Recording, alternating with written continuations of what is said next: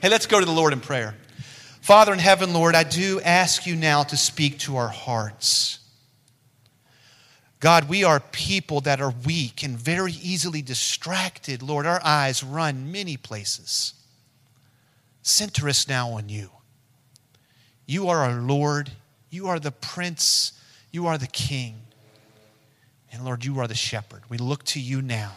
Speak to us through Justin. Give us his words, your words, that is, through his. Prayed in Jesus' name. Amen.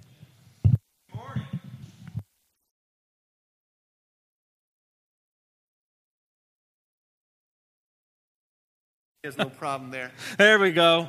Can you hear me now? From back here, you really can't hear it because you're behind the speakers.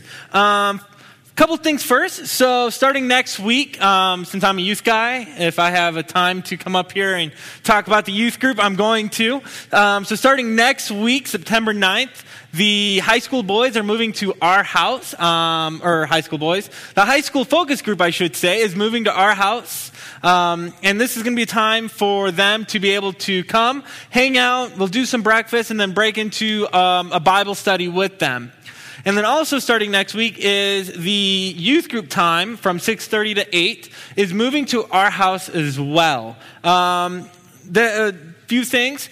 God has allowed us to move into this Hammond Mills neighborhood and be right around the school. And I just imagine if our students are outside playing games and hanging out, and there are several students that live on our street, and they see that. Just an awesome opportunity we have that God has blessed us with to be able to reach Spring Mills area schools. So I'm super excited. I love having kids in our house. I love hanging out with them. So next week, September 9th. So tonight we are finishing a series called Dust to Glory. This has been a summer series, and we've been going through the Old Testament. I love the Old Testament. I'm a history guy. My first major in college was actually history. So I love history. I love just going through and seeing God speaking through the Old Testament. So this is the last week for that. Starting next week, we are starting a series in Matthew. And I'm really looking forward to that, seeing the lens of Christ's life through the eyes of Matthew, and seeing how Matthew describes the life of Christ. So let's dive into what God is going to show us today. So there was a time in my life when I was younger. How many of you guys know what a portable CD player is? How many of you guys remember these things? Before MP3 players, before iPods and iPhones, these things were popular. And the problem with these is that they would oftentimes scratch your CDs. If you try to run with them, if you try to do anything with them, you had to hold them flat like this. Because if you moved it or anything, it would skip on you. It would scratch your CDs. I have more scratched CDs from one of these things than anything else. So running, I played basketball in high school. So running with one of these things, it was too big to fit in your pocket, right? Like there was no way to fit it inside your pocket. So you would have to run with it like this. Imagine running around like this. Now I wanted one of these things really bad.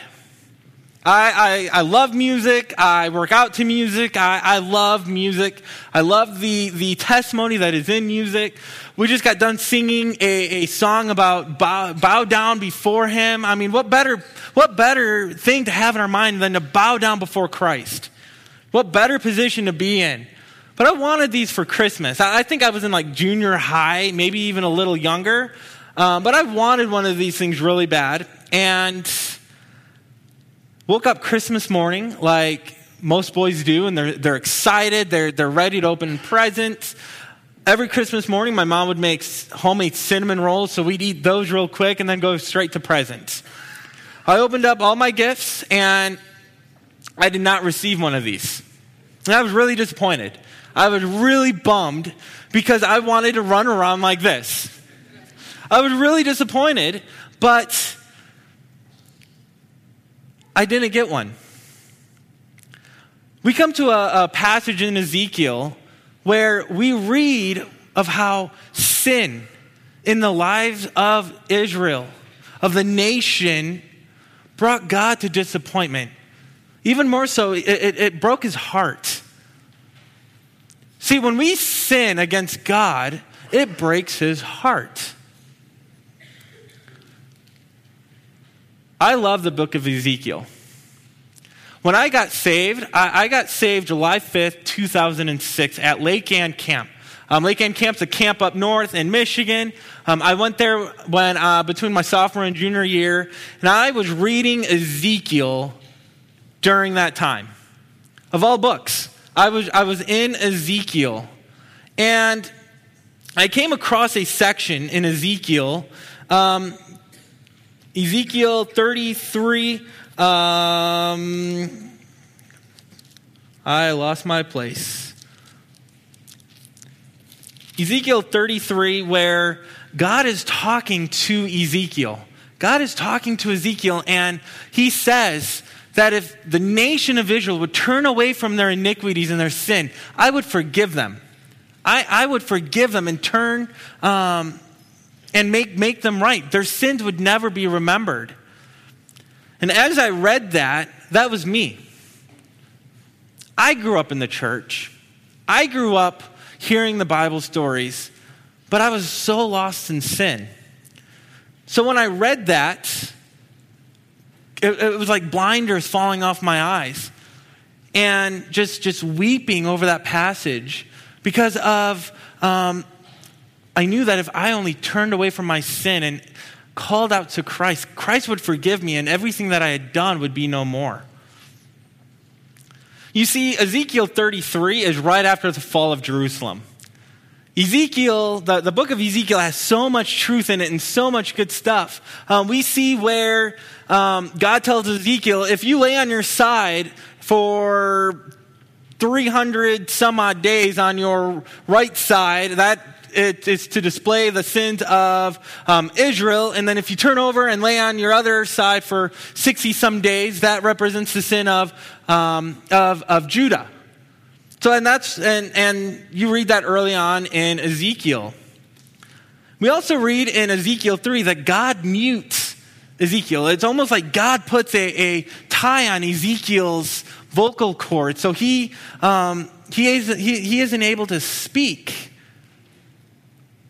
And we read that in Ezekiel 33 that God removes that. And it's like God is saying, okay, Jerusalem has fallen. Jerusalem has fallen, and it is time for you to prophesy to these people. It is time for you to share what I'm going to do. So we come to Ezekiel 34, verse 1, and this is what the Word of God says. The word of the Lord came to me. This is God speaking to Ezekiel, Son of man, prophesy against the shepherds of Israel. Prophesy and say to them, even to the shepherds, thus says the Lord God, ah, shepherds of Israel, who have been feeding yourselves with the wool. You slaughter the fat ones, but you do not feed the sheep. The weak you have not strengthened. The weak you have not healed. The injured you have not bound up. The strayed you have not brought back. The lost you have not sought, and with force and harshness you have ruled them. So they were scattered because there was no shepherd, and they became food for all the wild beasts. My sheep were scattered. They wandered over all the mountains and on every high hill. My sheep were scattered over all the face of the earth, with none to search or seek for them. Therefore, you shepherds, hear the word of the Lord. As I live, declares the Lord God, surely because my sheep have become a prey, my sheep have become food for all the wild beasts, since there was no shepherd, and because my shepherds have not searched for my sheep, but the shepherds have fed themselves and have not fed my sheep. Therefore, you shepherds, hear the word of the Lord. Thus says the Lord God, behold, I am against the shepherds. I am against the shepherds, and I will require my sheep at their hand and put a stop to their feeding the sheep. No longer shall the shepherds feed themselves. I will rescue my sheep from their mouths, and they may not be food for them. Whoa. That's a mouthful. That is a lot to take in. We could spend weeks on this section alone. But who is God talking to? Is God talking to actual shepherds who guard actual sheep? Is that who God is talking to? No, God is talking to the leaders of Israel, the religious leaders, the kings, those that were supposed to protect the nation of Israel. Is who God is disappointed with. So the first thing I see is that God wants the world to be fed. According to this section, I see that God has a desire for his people to be fed, for the world to be fed. So we need to proclaim his truth. We need to proclaim the truth of God. Let's dissect this first part a little bit. So what were the shepherds exactly doing? What were these leaders doing? Or better, what were they not doing? First, they fed themselves rather than people. These leaders fed themselves. They were selfish. They were more interested in providing for themselves than for the people whom God had placed in their care. In other words, they exploited their followers. Their followers they exploited, and they sought them out so that they could take from them.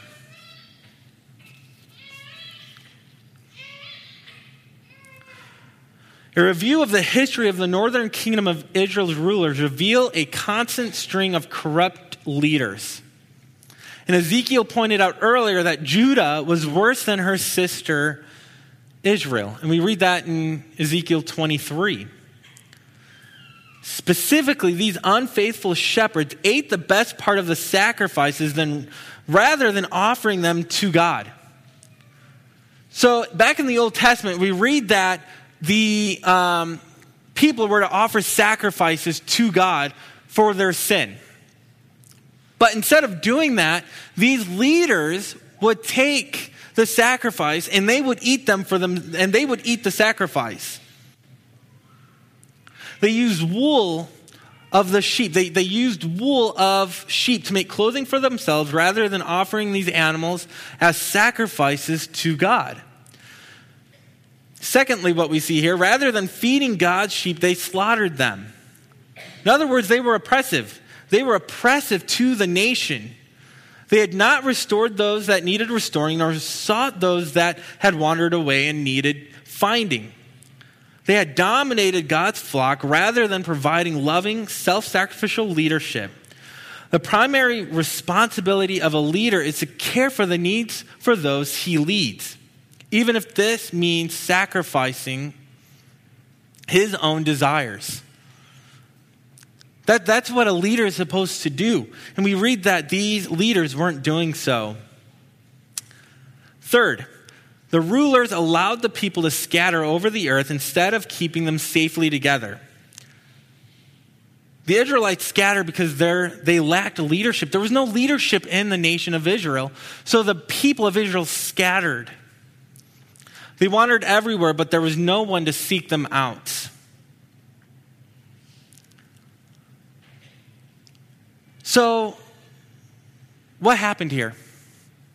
God is punishing Israel. God is dealing with the nation of Israel. Flip back to Leviticus 26. Flip back to Leviticus 26, verse 33.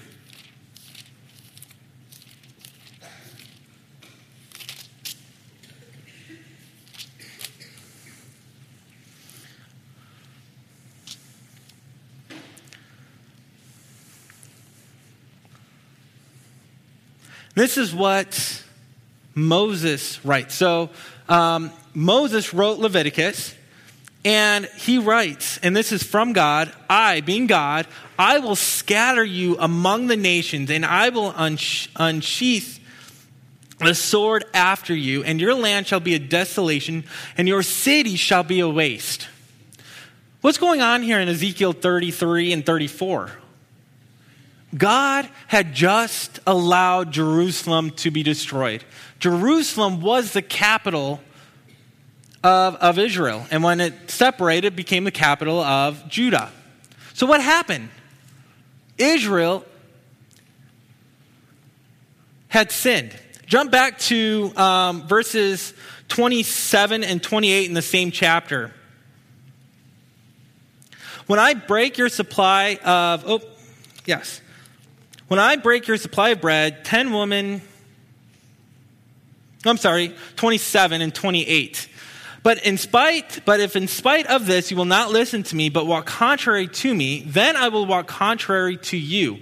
In fury, I myself will discipline you sevenfold for your sins. And I will destroy your high places and cut down your incense altars. So we see in Ezekiel 33 and 34 that God is dealing with the sin of the nation of Israel. Listen to this, or don't miss this. That if you believe that you have sin that you are hiding, if you think that there is a thing called as undwelt sin, in other words, if you are sinning and you think you are getting away with it, if you are a follower of Jesus Christ, that sin will be dealt with. God will deal with that sin. Because we see it here in God said that if you follow me and keep my decrees, I will be with you. But if you turn away from me and you do what you want, I'm going to punish you. I'm going to take that land away from you. And Ezekiel is living in captivity. We see that here in Ezekiel. Ezekiel is living in Babylon away from the land of Israel.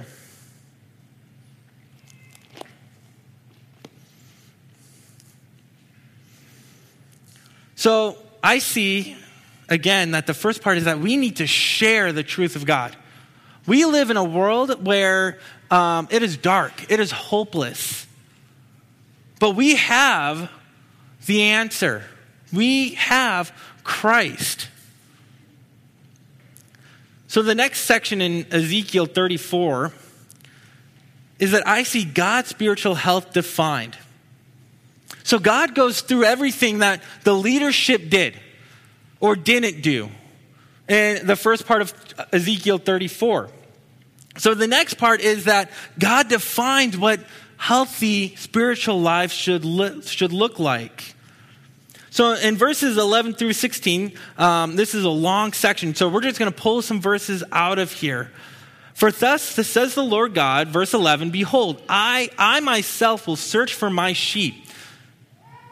Does that sound familiar? For I myself will search for my sheep. We just read a passage in John 10 of Jesus being the good shepherd.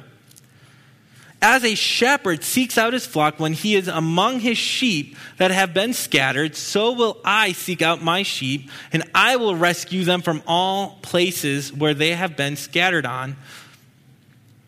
God intervenes to reverse step by step the process described. He successfully undoes the damage inflicted by the failed shepherds. What the shepherds did, God reverses for his glory. God intervenes.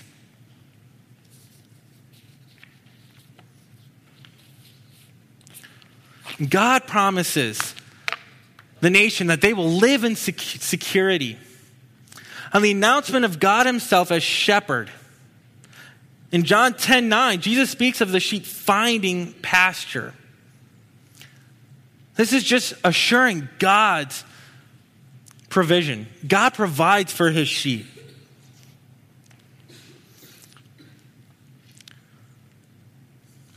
Jump down to verse 23 and 24.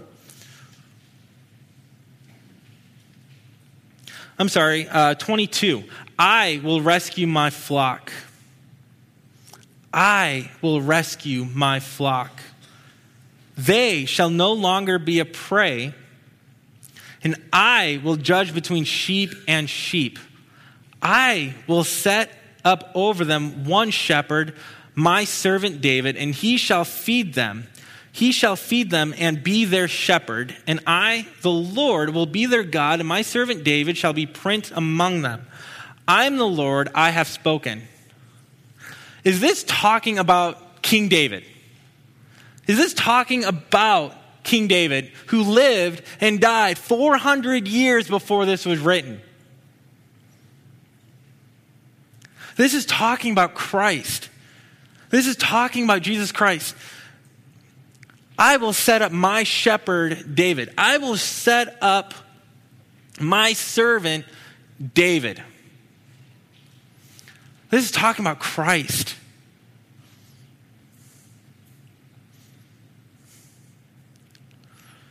Ezekiel's announcement of a Davidic shepherd is similar to Jeremiah's in Jeremiah 23, 5 through 6. The covenant formula here in verse 24 affirms the relationship of God and his people. God firms up his relationship between himself and his people.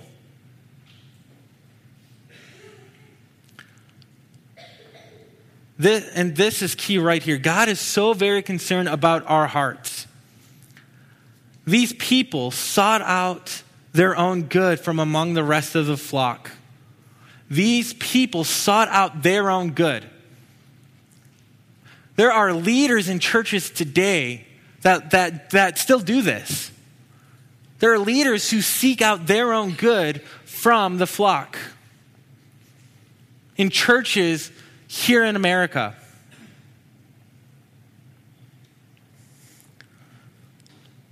You see, sin is at play today. Sin is at play today. Satan knows that he can't have us. If we are in Christ, Satan knows he can't have us. So what does he do? He uses the church.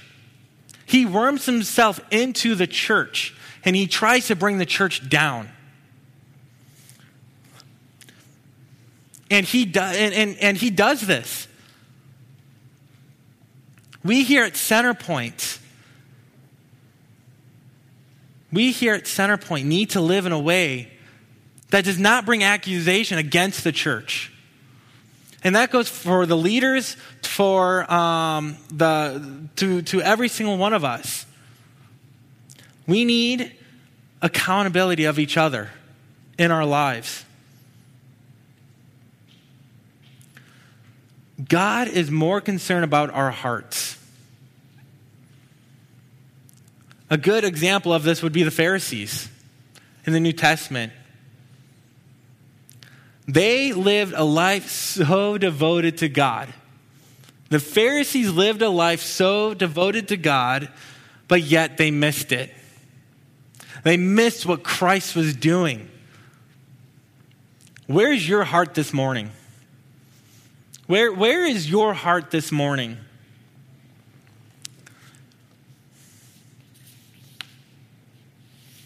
Are you living for his glory?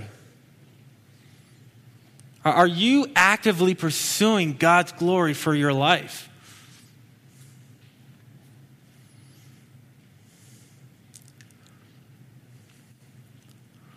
The third thing I see is, what is God doing in your life? What is God doing in your life? Verse 25. I will make them a covenant of peace and banish wild beasts from their land, so that they may dwell securely in the wilderness and sleep in the woods. And I will make them and the places all around my hill a blessing, and I will send down the showers in their season. They shall be showers of blessing. And the trees of the field shall yield their fruit, and the earth shall yield its increase, and they shall be secure in their land. Again, God is going to bring the nation of Israel back. God is going to bring the nation of Israel back. And we are grafted into that. We are grafted into that blessing. They shall, verse 28, they shall no more be a prey to the nations, nor shall the beasts of the land devour them.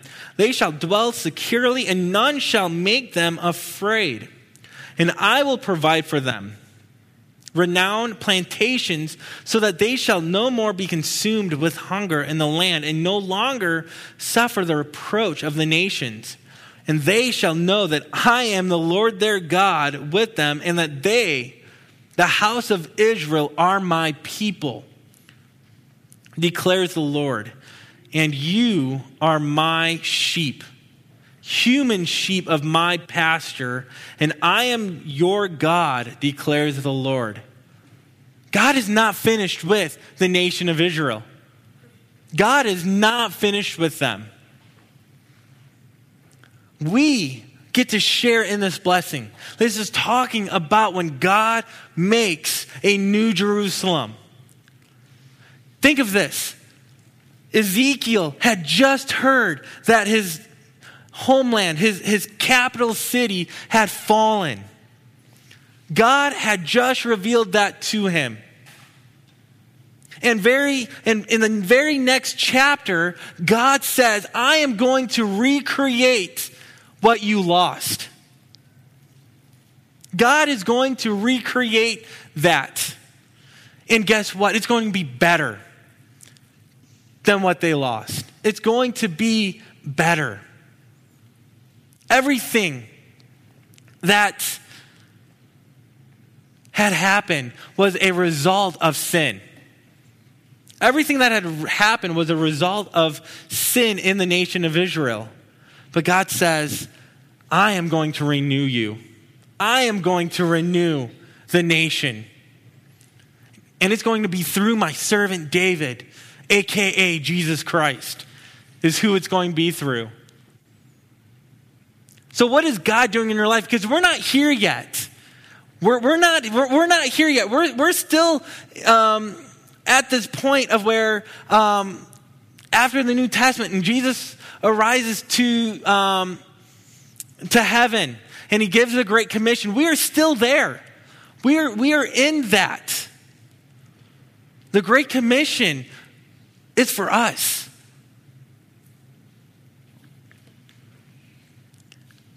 And I love of how I will. Everything that God is going to do is out of our hands. What God is going to do is out of our hands. And all we have to do is trust him in that. Ezekiel lived among the Jewish exiles in Babylon. And he proclaimed God's message to them.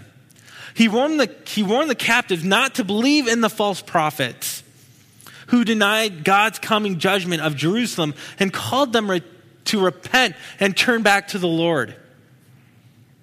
His prophecies of judgment to the Gentile nation served as a message of hope for the Jewish people, reminding them of God's faithfulness to avenge his people. His message of the millennial kingdom here at the end of Ezekiel 34 was a beacon of hope for the captives awaiting for the King Messiah.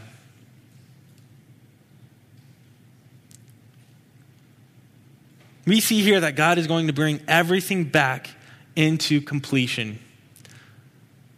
The Jewish people use a word called shalom, and it means complete. It means complete or to be whole.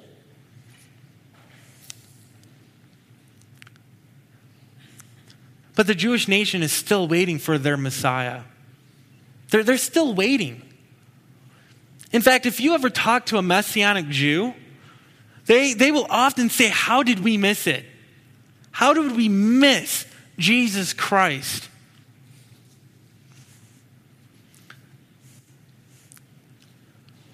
Because they are part of this nation of Israel. And they ask themselves, how do we miss this? How do we miss this shalom? To be whole, to be completed. We, Centerpoint Bible Church, have been commissioned to share the great news of our Savior. That's what the end of Matthew 28 is. The last words to Jesus' followers by Jesus himself as he is just before he ascends back into heaven is to go to all the world. To go to all the world. Guess what? Spring Mills, Martinsburg, Berkeley County is part of the world. We have been commissioned to go there. We have been commissioned to share the good news of Jesus Christ. Turn to Matthew 9. I love Matthew 9. Turn to Matthew 9, and this is what Matthew 35 through 38. Matthew 9, 35 through 38.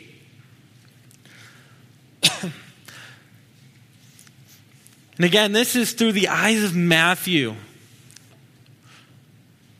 And Jesus went throughout all the cities and villages, teaching in their synagogues and proclaiming the gospel of the kingdom and healing every disease and every affliction.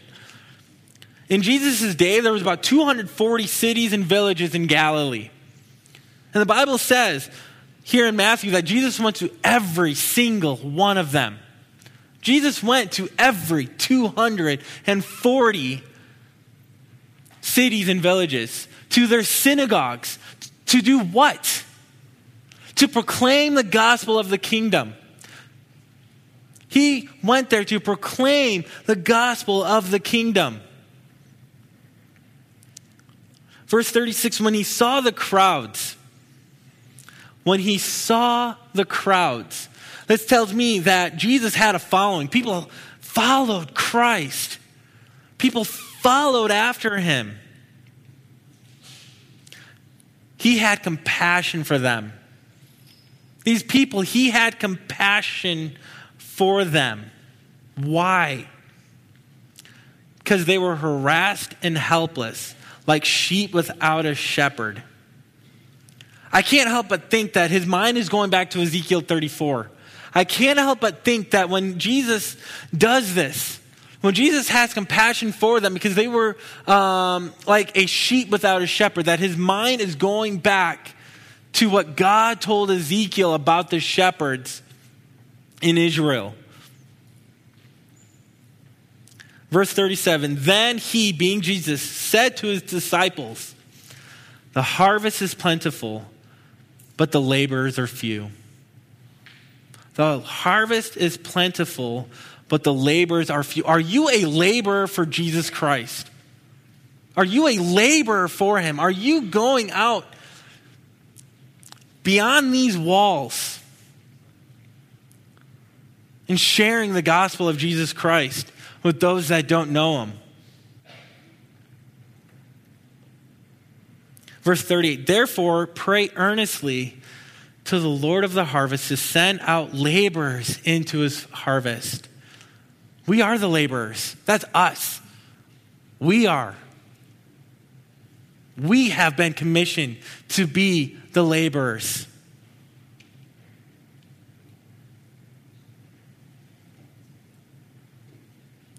Jesus had compassion on the people.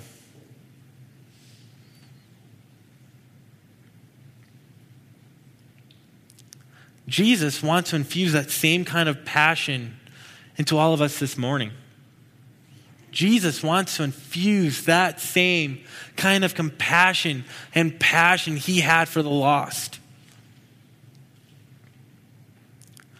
William Barclay, a Scottish professor and theologian, said it is the dream of Christ that every man should be a missionary and a reaper. There are those who cannot do other than pray, for life has laid them helpless. But they are still a great resource through their prayers. However, most of us are not in this way and should be out on the battlefield doing the mission that Christ has for us. We are called to be on the battlefield, sharing the gospel with those that don't know him. Jesus spoke in terms his audience can understand. Jesus is speaking as if the harvest is a ripe crop. And Jesus equates the crowds with the crop.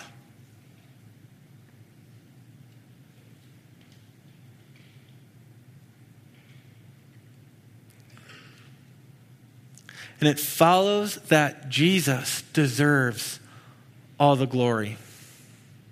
Jesus receives all the glory. God is so concerned about our hearts and the hearts of the people that don't know him, that he created the church to reach the lost.